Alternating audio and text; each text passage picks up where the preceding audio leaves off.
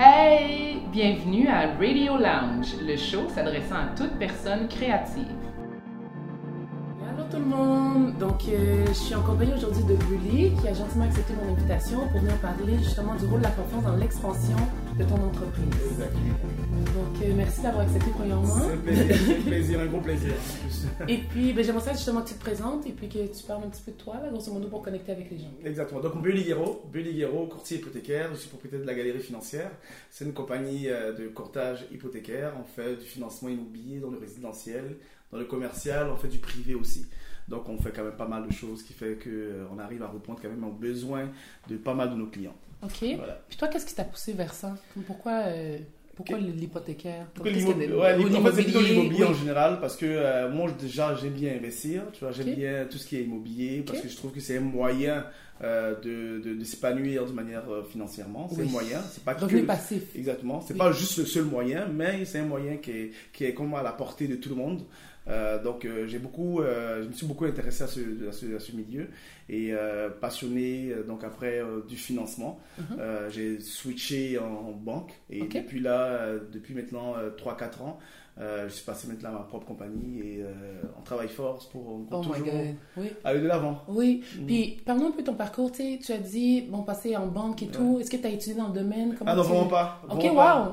J'ai pas étudié dans le domaine. J'ai travaillé, j'ai étudié en ingénierie. J'ai eu un diplôme ingénieur en France. Après, ici, j'ai eu une maîtrise en génie matériaux. Et après, j'ai travaillé à Bombardier pendant 6-7 ans de temps. Ok, le plan c'était de t'en aller plus en ingénierie. Vraiment l'ingénierie. Ok, aucun rapport avec l'immobilier. À ce moment-là, tu faisais même pas d'immobilier? En fait, j'ai acheté mon premier bien en 2009. Donc, concrètement, j'ai compris que l'immobilier était intéressant parce que j'ai réalisé un bon coup en 2009. Oui. Et donc, du coup, c'est ça même qui m'a un peu perturbé. J'ai dit, waouh! Non! What's up là? Attention, il y a quelque chose à l'intérieur. Tu vois. Donc j'ai dit ok, on va essayer de faire des choses différemment. Donc quand j'ai réalisé un bon coup dans l'immobilier, j'ai vu que c'était comme pratiquement le double de mon salaire d'ingénieur. C'était quoi, juste pour donner une idée aux gens, pas nécessairement le montant, mais c'était quoi? C'était des condos? En fait, c'était un condo que j'ai acheté. Rappelez-vous, vers 2009, en plus de ça, on pouvait acheter de l'immobilier sans mise de fonds. Okay. C'est vrai, la loi a changé maintenant récemment, le 20%. C'est ça, non, le 5% maintenant on peut. Mais à l'époque, on pouvait même pas, on pouvait même pas, en gros, on pouvait acheter de l'immobilier sans mise de fonds. Donc, il fait que moi, à l'époque, je disais, écoutez, pourquoi pas en profiter? Donc, j'ai acheté un condo. Mais par contre, pour acheter le condo, j'ai dû d'abord analyser mon marché. J'ai regardé le secteur, j'ai regardé tout ce qui se faisait. Là? Et concrètement, à l'époque, tout le monde me disait, n'y va pas. C'est fou. Parce que le secteur, c'est un secteur zéro. C'est marché à trotteur. Waouh! Marché à trotteur, on voit à l'époque en 2009, personne ne dit ouais, c'est un coin de gangsters, tu connais pas, tu viens d'arriver au Canada, tu verras, c'est pas un bon coin. Et finalement, je me suis renseigné auprès de la ville. Oui. Je me suis renseigné pour voir tous les projets qui sont venus. Oui. J'ai trouvé que c'était mon secteur. Est-ce qu'il y avait même le marché qui existait? Oui, le marché existait, tu vois. Mais c'était pas obligatoirement c'était pas in. C'est pas in comme maintenant, tu vois. Là maintenant c'est in, tout le monde va au marché. T'as Place Saint-Henri aussi qui sert vraiment beaucoup. Et à l'époque aussi, j'hésitais beaucoup entre Saint-Henri et marché à trotteur. On me disait que Saint-Henri c'est dégueulasse.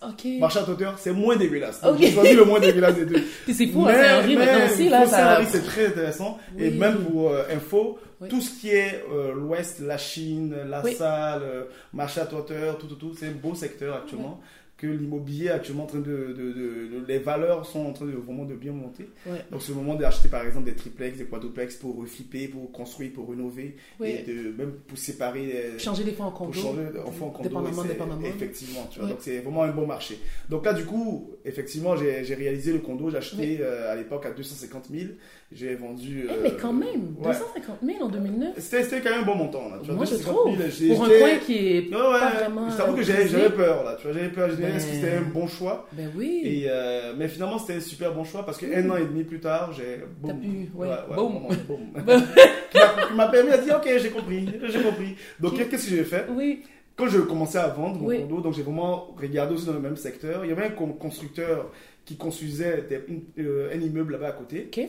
Et donc, je me suis approché de lui. Il m'a dit concrètement, il m'a présenté son projet, tout comme ça. Chose que je trouvais aussi intéressante. Oui. Donc, j'ai dit, ok, je vais l'acheter. Donc, c'était quoi, lui? Réservé. C'était des condos aussi. Ah, ok, des condos. Okay. J'ai réservé. Mais ça, c'était l'autre côté du canal de la Chine, vers Charlevoix, oui. l'autre côté, tu vois. Oui. Et c'était moins cher, moins prisé, moins beau. Mais pour moi, c'était juste un canal qui les séparait. Oui. Donc, concrètement, j'ai acheté vers là-bas.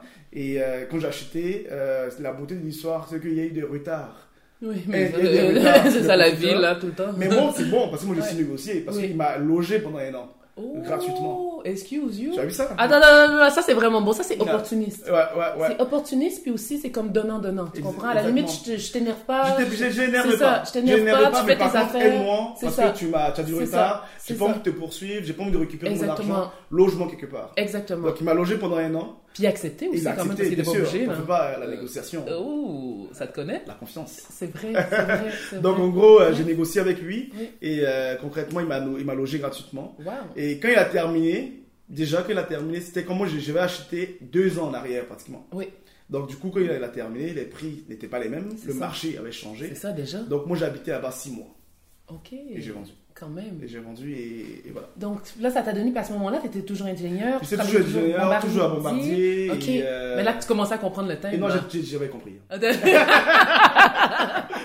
compris. Non, j'avais compris. Non, mais c'est fou. Non, définitivement, j'avais compris. Parce que l'immobilier, pour moi, c'était là la base. Donc j'ai compris. Et même si aujourd'hui, je ne suis pas comme un investisseur fou, là, tu vois.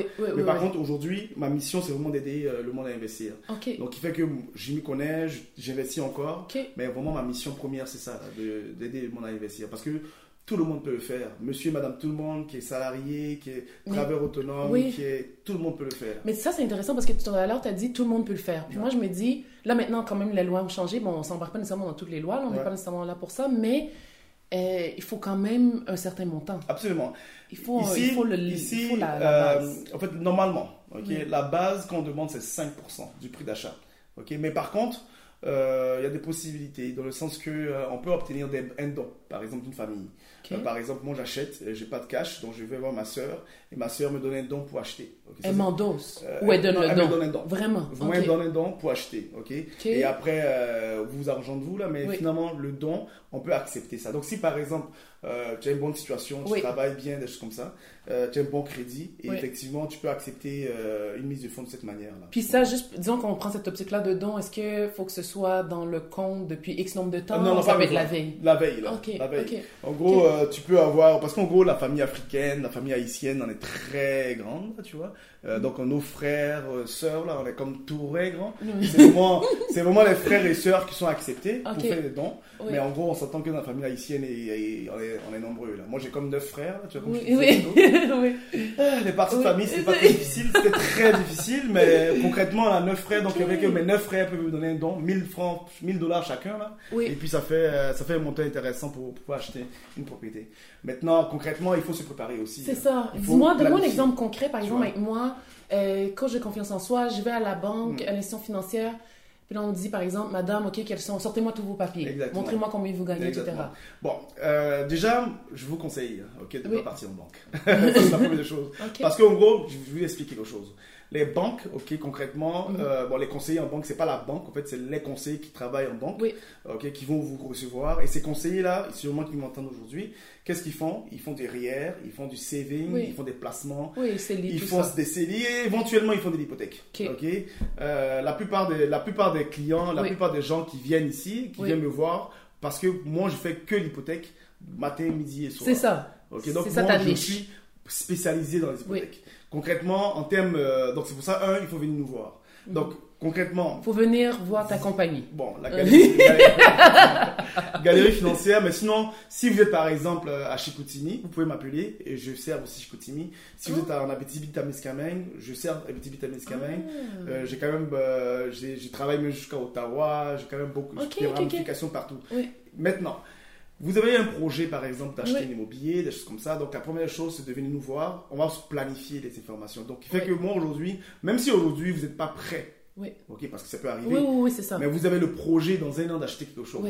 Okay? C'est de venir nous voir dès maintenant pour planifier ce projet-là. Tu dirais d'ici 1 an, d'ici 2 ans, d'ici combien de temps ça vaut la peine? Moi, je dirais 1 an. Un an maximum. Parce que sinon, c'est trop loin. Sinon, c'est trop loin. Parce qu'en gros, concrètement, effectivement, le marché change beaucoup. Oui, c'est ça. Et aujourd'hui, le marché est très dynamique aujourd'hui. Oui. Okay? Les prix évoluent beaucoup. Oui. On parle de 5 à 10% en moyenne. Oui. Mais par contre, peut-être l'an prochain, ce sera beaucoup plus élevé, beaucoup plus rapide, beaucoup plus difficile, beaucoup plus si les lois vont changer. Ça change constamment. Okay? Donc, il fait que 1 an, je trouve que c'est correct. Oui. Et même que dans les 1 an, on se prépare. Et quand on se prépare de telle manière que on arrive à répondre à tous ces besoins-là, après, c'est juste un clic et puis on y va. Puis j'aimerais ça que tu distingues, parce que la loi a changé, etc. et tout, il y a quelques mois, quand même déjà plusieurs mois. Moi, je ne suis pas spécialiste. Tu dis il faut seulement 5% pour le dépôt. Moi, ce que j'avais compris justement avec l'assurance SCHL maintenant, qui était obligatoire maintenant, avant, ce que j'avais compris, moi je suis justement Madame Tout-le-Monde. Ce que j'avais compris, c'est si je dépose 20%, ben là, l'assurance n'embarque pas, puis là, c'est avantageux pour moi, j'ai moins d'intérêt. Ok, bon. Mais maintenant, tu me dis juste 5%. Non, ok, l'idée c'est que ça a changé beaucoup. Ce que tu veux dire, tu as dit une phrase, et il y a tellement d'informations qu'on peut tirer de cette phrase-là. Déjà, effectivement, 5%, 10, 15%, l'assureur SCHL, Genworth, Canada Guarantee embarque. C'est ça. Parce qu'il y a 3 assureurs, ok? Ils embarquent, ils t'accompagnent. Ok. Effectivement, il y a cette possibilité-là. Maintenant, quand tu mets à 20%, ces 3 assureurs ne peuvent ne pas embarquer. Okay? Et donc là, tu vas seul. Mais détrompe-toi, c'est pas parce que tu vas seul que automatiquement tu es moins à risque que le taux d'intérêt sera plus bas. Okay. Tu sais pourquoi? Parce que regarde, imagine quelque chose. Je donne un exemple pour essayer pour que tout le monde comprenne. Concrètement, moi, je suis une banque. Okay? Tu mets 5%, qu'est-ce que je fais? J'appelle quelqu'un d'autre qui est beaucoup plus fort que moi pour m'aider, pour t'accompagner à toi pour acheter. Donc, moi, mon risque est minime. Donc, vu que mon risque est minime, qu'est-ce qui se passe? Le taux d'intérêt est minime. Par contre, tu es seul. Tu mets 20% de mise de fonds. Toi, tu penses être forte. Effectivement, tu es forte. Tu as la capacité de mettre 20%. Mais par contre, au point de vue de la banque, tu es seul avec moi. Quelque chose, donc, il fait que moi, mon risque est beaucoup plus élevé. Donc, vu que mon risque est beaucoup plus élevé, il y a beaucoup de banques ici, canadiennes, qui disent que, vu que le risque est élevé, donc, le taux d'intérêt va augmenter. Donc, il y a beaucoup de mes clients qui me posent la question. Ils disent, mais attends, mais je mets 20%, mais mon taux d'intérêt est plus élevé. Pourquoi? C'est à cause de ça. Ça, c'est intéressant. C'est vraiment analogie. C'est vraiment quelque chose à distinguer là. Et c'est vraiment intéressant. Parce que souvent, les gens ils pensent que c'est parce que tu mets 20%, moins un risque. Ça peut être ou des fois la mentalité, disons, ça va prendre moins de temps à payer. Parce que j'ai mis un plus gros montant, mais là encore faut-il pouvoir continuer aussi les paiements mensuels par la suite. Exactement. Mais concrètement, ça tout dépend maintenant après des calculs, de ce que tu peux faire, de ton profil, des choses comme ça. Mais concrètement, quand on vient me voir, on trouve en gros des solutions adaptées pour toi, pour répondre à tes besoins. Surtout que moi je ne travaille pas juste avec une seule banque. Je travaille avec 30 institutions financières. Puis, du point de vue peut-être plus un peu, parce que là, veux pas, ce podcast-ci s'adresse à des gens qui sont personnes créatives, peut-être qui vivent de leurs revenus, qui ne sont pas employés, salariés nécessairement. C'est quoi un peu la stratégie ou quel conseil tu peux nous donner en fait? En fait, pour ces gens de personnes... Des gens comme toi en fait. Effectivement, c'est ça. Des travailleurs autonomes, on va dire. Des travailleurs autonomes, les gens qui sont leurs propres affaires. Les gens qui ont compris la business, qui sont sortis. Non, c'est ça. Des gens qui ont choisi un autre chemin. C'est un autre chemin. Donc, tu as dit que pour ces gens de personnes-là, c'est vrai que les banques sont un peu réticentes. Un peu étant quand même. Voilà, c'est ça. Donc, moi, je travaille avec plusieurs institutions financières, comme je l'ai dit. Il y a des institutions financières qui disent que même si tu as fait 6-7 mois de business, tu n'es pas déclaré de revenus encore. Non, c'est ça. Moi, qu'est-ce que je vais faire? Je vais juste valider tes dépôts au compte bancaire. Je valide tes dépôts au compte bancaire et en fonction de ça, j'estime ton revenu. Mais la contrepartie, c'est la mise de fonds. C'est ça. Tu augmentes un peu plus de mise de fonds pour diminuer le risque. C'est ça. Tu comprends? Ou tu vas chercher des dons, c'est comme tu viens de mentionner. Mais dans ce cas-ci, le minimum, c'est 20%. Pour ces gens de deals-là, tu vois. Il y a beaucoup aussi des banques, ça c'est un piège que les banques donnent aussi à des travailleurs autonomes, c'est qu'il y a le revenu verbalisé. Le revenu verbalisé, c'est quoi? En gros, tu fais 2-3 ans de travail autonome, tu déclares à peu près $20,000 de revenus et tu as à peu près $90,000 de revenus bruts. Tu peux verbaliser tes revenus, tu peux augmenter tes revenus à peut-être 50,000 et mettre 10% de mise de fonds pour acheter une propriété. Ça existe actuellement.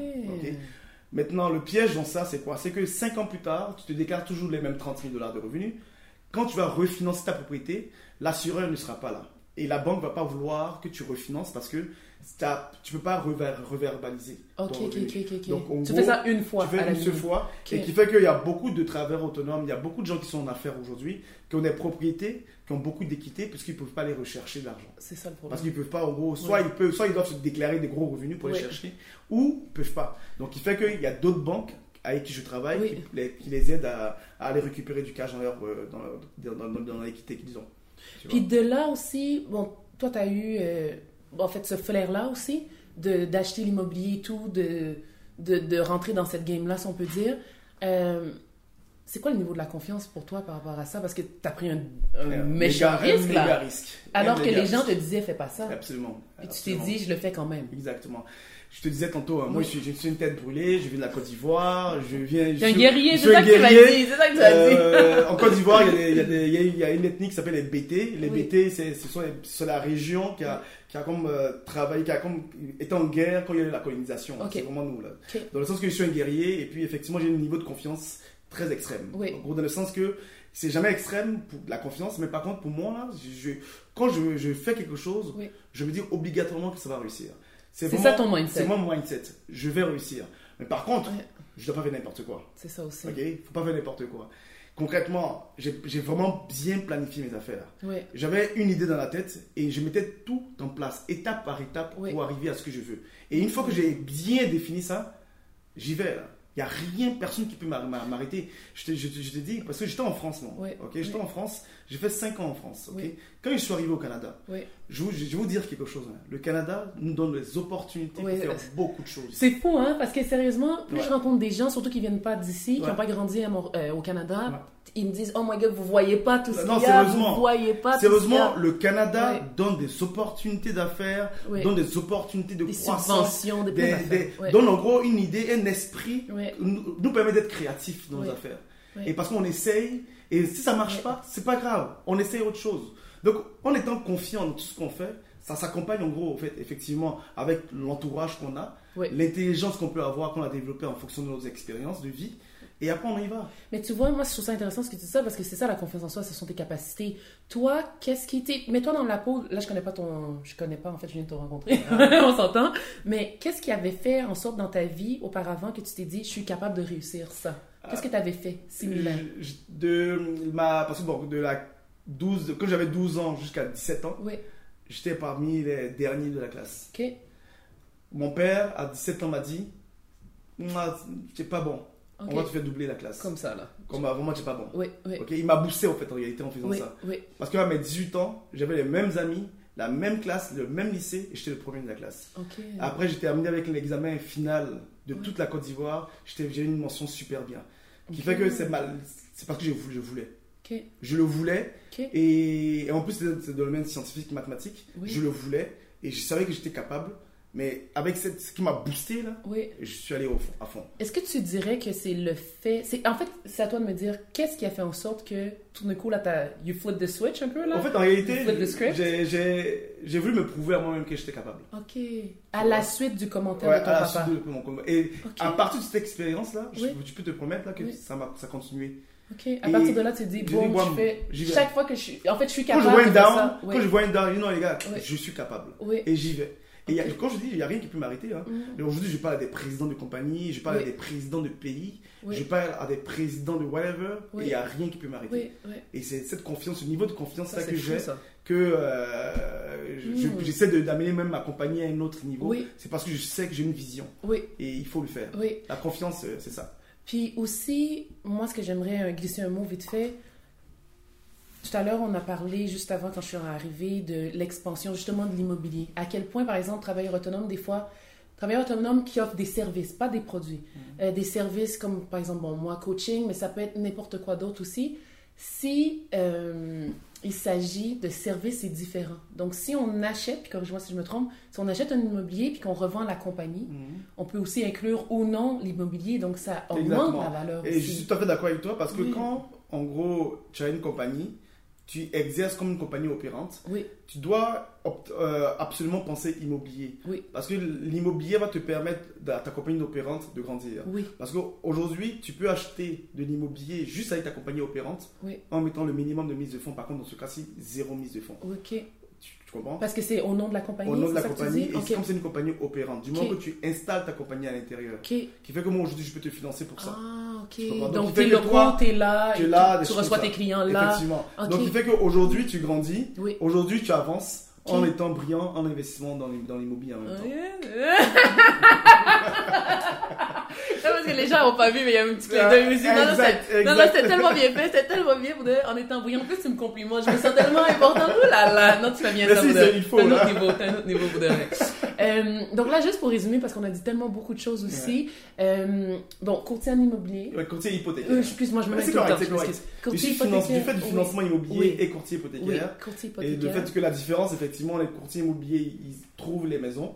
Nous, on finance les maisons. Exactement. Donc, courtier hypothécaire, tu as, en fait, t'as des pattes un peu, t'as des crocs un peu partout. Même si, oui! Donc, plus qu'un lion, qu'un chat, tu vois. Chicoutimi, Abitibi, Témiscamingue, Ottawa, Montréal, même à l'étranger aussi. Hein? Oui, bien sûr. C'est ça, avec les contacts. J'ai une firme que je développe, que j'ouvre bientôt en France. En France. Et j'ai une firme que j'ai ouverte en Côte d'Ivoire. Oui. Puis ta galerie financière aussi, pour oublier, si les gens veulent retrouver. Mais c'est la galerie financière qui est partout. Oui, c'est ça. C'est galerie financière qui est partout. Tu es aussi là dans LinkedIn. Exactement. LinkedIn, sur Facebook. Si vous voulez voir comment je me torse nu souvent sur Facebook, c'est suivez-moi sur Facebook. Est-ce que t'es sérieux là? Non, et sur LinkedIn, je suis beaucoup sur LinkedIn aussi. Oui, t'es très présent. Moi, c'est là que je t'ai trouvé. Exactement. C'est là que je t'ai découvert. Parce que je donne, parce que moi, j'aime bien donner l'information. Oui. Et cette information que je donne, ça te permet à plusieurs personnes d'acheter l'immobilier, pas obligatoirement par moi, mais par eux-mêmes, par leurs propres moyens. Ça donne la force, la motivation d'aller de l'avant. Les informations, la compétence, c'est excessivement important. Exactement. Et savoir s'entourer. Oui, savoir s'entourer. C'est important. Mais merci beaucoup, Billy. Très gentil. Oui, on va dire. Et j'avoue que j'adore son sourire parce que moi aussi, je t'avoue, je te suivais aussi. Parce que j'aime bien son sourire, j'aime bien ce que tu dégages et félicitations pour ce que tu fais. Merci beaucoup. Tu as une niche et j'aime cette niche. Oui, merci beaucoup. À la prochaine. À la prochaine. Bye bye. Ce podcast a été enregistré en collaboration avec le QG des créateurs. Voici leur site si tu veux en apprendre davantage à leur sujet. creatorhq.org. Peace!